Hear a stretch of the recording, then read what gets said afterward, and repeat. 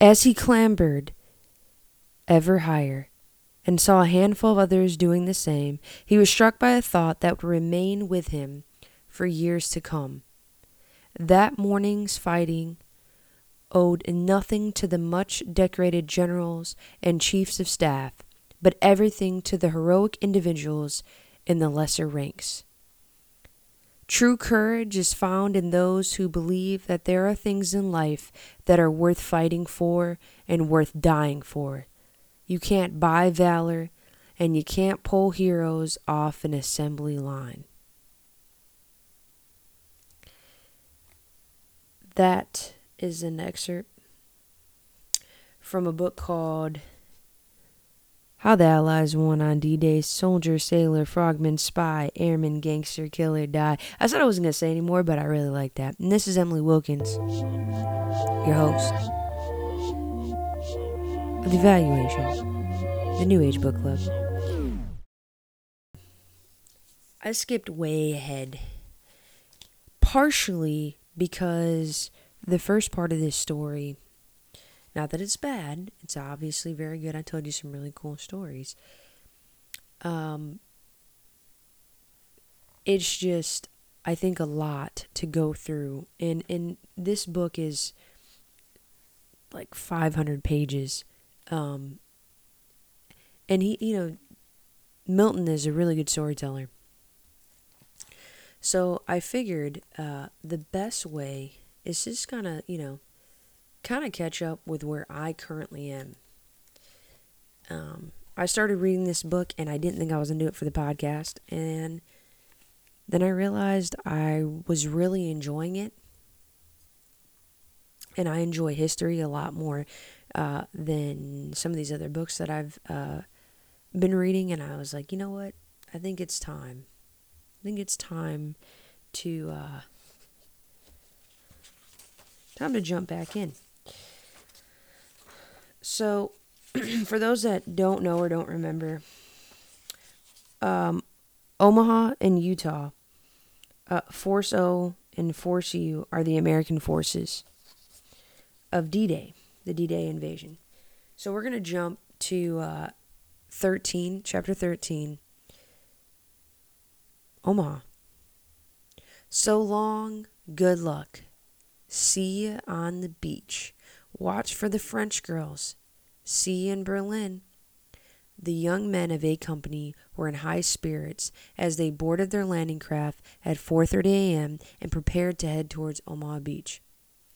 Each of the 6 boats contained 31 youths who were to be in the vanguard of the attack. They were a tightly knit band who were trained together for more than a year. Many had even closer ties. 30 of them came from the same hometown of Bedford in Virginia. They felt part of one big family. So that's A Company. Vanguard means the front, for those that don't know. That means these young men were going to be the first to hit the beach. So they talk about a young man named Jimmy Green. And he's an English buccaneer with a thirst for adventure and a keen sense of maritime history. At 23, he was older than many in A Company. And his squinted eyes and salt-stiff hair were testimony of his storm-tossed months at sea. Green came from a seafaring port in Bristol. So he's a British guy. So this British guy is ferrying some of these troops in, right? So the thing that needs to be, I think, mentioned here, a lot of the people, or a lot of the forces that landed, American forces, were Rangers. Rangers are special forces of the Army. Special operations, I should say. These gentlemen were not Rangers. And he says so here. Milton is he said he was somewhat aghast, therefore, when introduced to the men charged with storming Omaha Beach in the first wave. They were a friendly but shy bunch of fresh-faced lads who most would have felt home in Ivory Bridge, a little rural town in Devon, where they were trained for the invasion. He found them polite and kindly, a group of helpful young men who would run errands for the elderly in their hometowns. But they were entirely lacking the warlike spirit of the Rangers. Their leader was a clean-shaven young chap named Taylor Fellers, a construction foreman in his previous life who was the sort of community mainstay that would be found in a number of towns in the Blue Ridge foothills of Virginia. Nicknamed Tail Feathers on account of his prowess in high school spirit team, he was widely liked and much respected. Industrious, competent, and thoroughly reliable was the opinion of one who knew him well. So, these young men are about to touch down on Omaha Beach, and they are not Rangers. So the Allied planners divided Omaha Beach into 7 sections. This is on the top of page 205 if you have the book. And each had its own code name. Charlie, Dog Green, Dog White, Dog Red, Easy Green, Easy Red, Fox Green. A Company, leading the vanguard, on to Dog Green. What made their mission all the more difficult was the fact that Omaha Beach, like Utah, had been heavily fortified with pillboxes, reinforced bunkers, and machine gun posts. Green's orders were to land the men on the beach at 6:36 a.m., which required his craft to push off from the Empire Javelin some 2 hours earlier. The craft set off under the cover of darkness and were still 5 miles from the beach when they happened across a second little flota laden with tanks. "What the hell are these doing here?" asked an incredulous Green. The tanks were meant to land on the shore in advance of the infantry and should therefore have been far closer to land. Fellers was visibly shocked. "They're supposed to be ahead of us," he said. It was a crucial part of the landing plan. Without tanks already on the beach, the young men of A Company would have no artillery support. "They're not going to make it," said Green, who checked his watch and realized they were woefully behind schedule. They were really plunging into the waves, going as fast as they could, but they were only doing 5 knots to our 8, and they were shipping water. So this is a fundamental part of D-Day. The tanks are supposed to land first, the men behind them. And the reason the tanks had to land first was to take out these bunkers and these pillboxes. So pillboxes, if you ever watched a war movie, for those that don't know, you'll see it's built into a lot of times what's already there. And there's like a slit for someone just to look out and gun you down. It's usually on the high ground because you usually want to take the high ground. Well, yeah, it gets rough. And, there's supposed to be craters. There's supposed to be places for them to hide.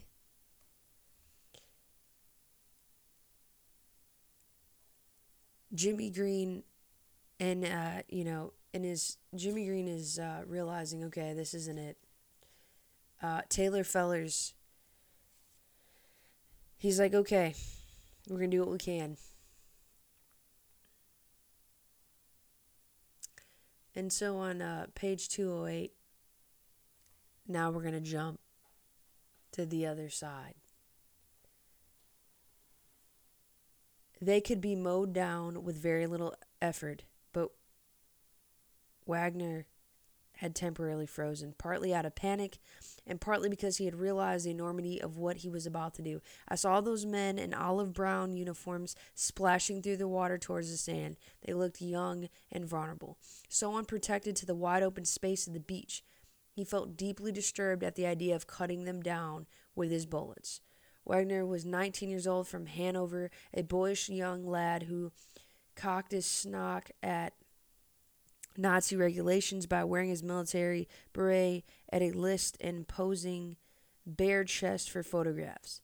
Like his teenage counterpart, Franz Gockel, who was on the other end of Omaha Beach, Wagner was stationed in a strong point, WN 72,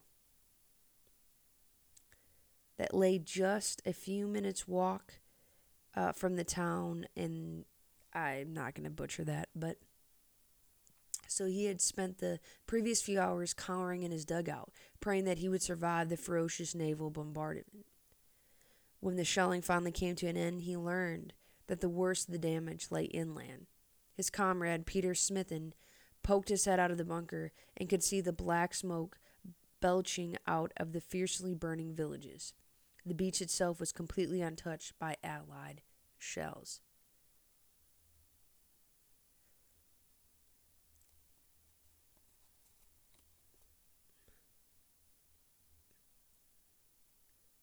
Um, so on page 209, you see that the enemy, the Nazis, say, okay, hey, listen, they had practiced countless occasions, but never against living targets. And the bullets ripped up and down the sand. It was so easy to kill. It took so little energy. My mind rationalized it. This is war. Even so, it left a sour taste in my mouth. Wagner was shooting down youngsters the same age as him, yet he knew that they would kill him if only they could reach his bunker. Now was not the time to think of right or wrong, only of survival. He pulled the trigger once again and sent another hail of bullets into the exposed young soldiers on the beach. After the first few moments had passed, his mind became automated. I would fire as I had been trained to do so, in short bursts of 15 to 20 centimeters above the ground. Each time the gun jammed, he would clear it as fast as possible, where that every second counted. I saw Americans lying everywhere. Some were dead, others quite alive. If this was the long-awaited Allied invasion, it looked set to end in a massacre. The second wave of troops to land on the stretch of beach were the young men of B Company, who had trained with their buddies in Taylor Feller's team and become close friends. One of them, Howard Hale Bergenton, had originally been in A Company and only transferred at the last minute. He was looking forward to being reunited with his friends on the beach. But he grew increasingly alarmed as his landing craft neared the shore. The wind stiffened and pitched their craft into the breaking waves, swamping it with freezing water. They were ordered to bail it out with their helmets, an unpleasant task given that it was swirling with vomit. Bargant could hear machine gun fire and the muffled crack of exploding mortars. Now, something that I skipped, but for those that don't know that much about D-Day, June 6th, should know the weather was terrible. I mean, absolutely horrific. I mean, these ships were just pitching, rolling in the English Channel and in the Atlantic. And there was 6,996. So 7,000 ships were rolling towards the beaches. And, I mean, because the weather was so bad, the Germans were like, there's no way that this is the invasion, that this is D-Day. There's just no way. So the element of surprise was there. But now you have these young men, and they're tasked to do something, without, because they don't have the tanks. The tanks aren't there to take out the pillboxes. The tanks aren't there to protect them.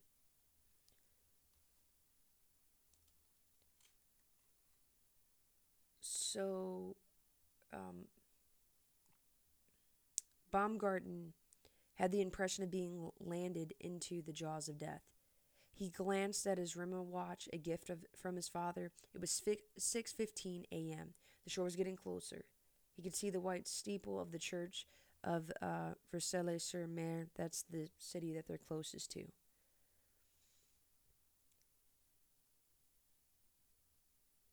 From afar, the noise had sounded like distant thunder. But now, as his landing craft approached the shore, the entire coast was roaring in fury. And then, like a blow from a hammer, his head was spun inside out as an 88 millimeter shell detonated in the adjacent landing craft. It happened in a blink.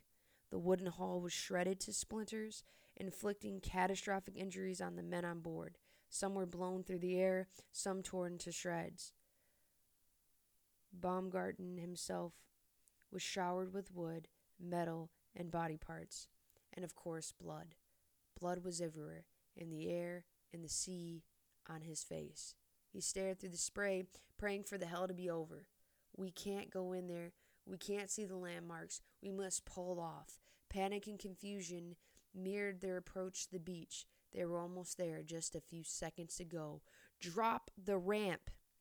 Come on, goddammit. Keep your heads down. Let's go.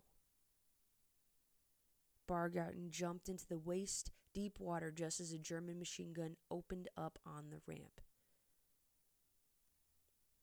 Clarice Riggs was the first to be mowed down, killed in a spray of bullets. A strapping 6-footer from Pennsylvania, he crashed face down in the water.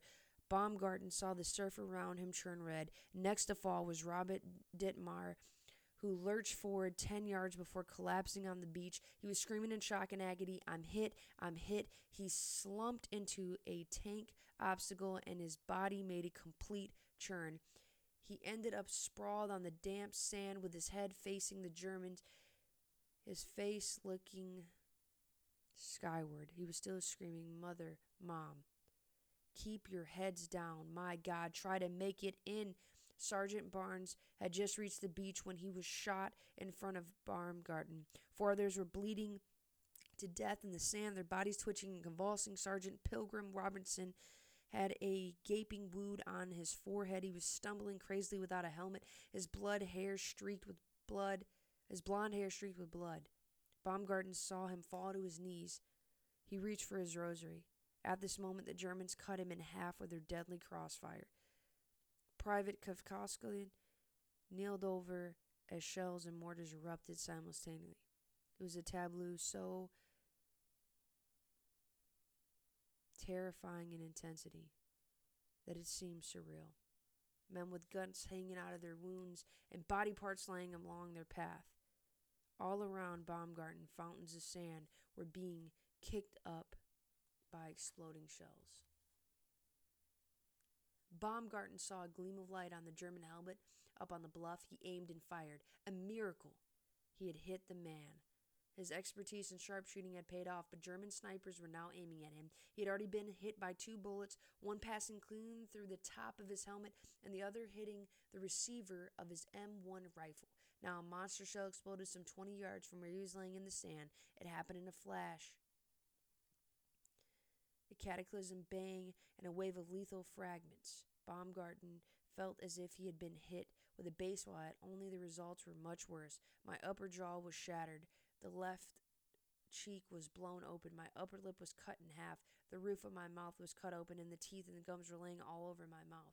As blood gushed from the wounds, Baumgarten dragged himself back to the water, plunged it in the freezing surf. He then looked up, blinking and still bleeding profusely, for as far as he could see to the left and the right, his friends and comrades were being cut down.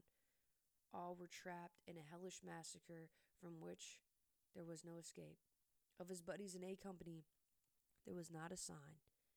It was as if they had never landed. Whew! I think that's where I'm gonna end. But page 215 and 214, I think this is important. 205 men had come ashore with the A Company's landing craft.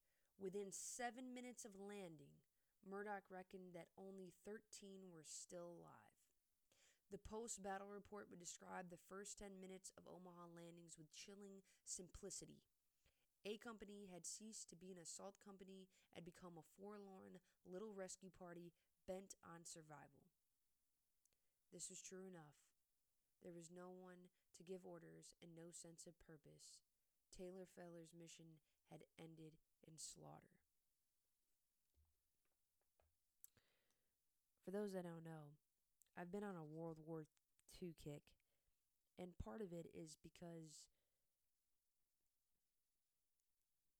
it's insane to think that you were shipped off to war and often you didn't go home until the war was done.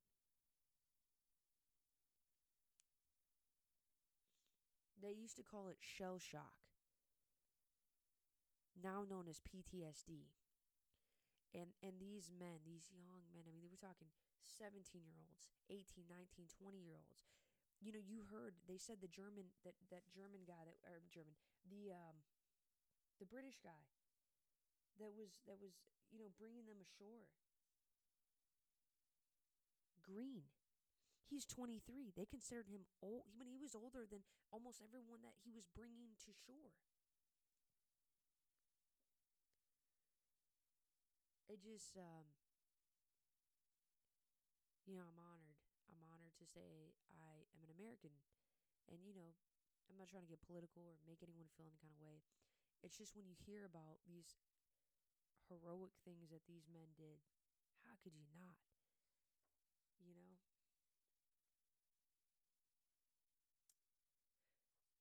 True courage is found in those who believe that there are things in life that are worth fighting for and worth dying for.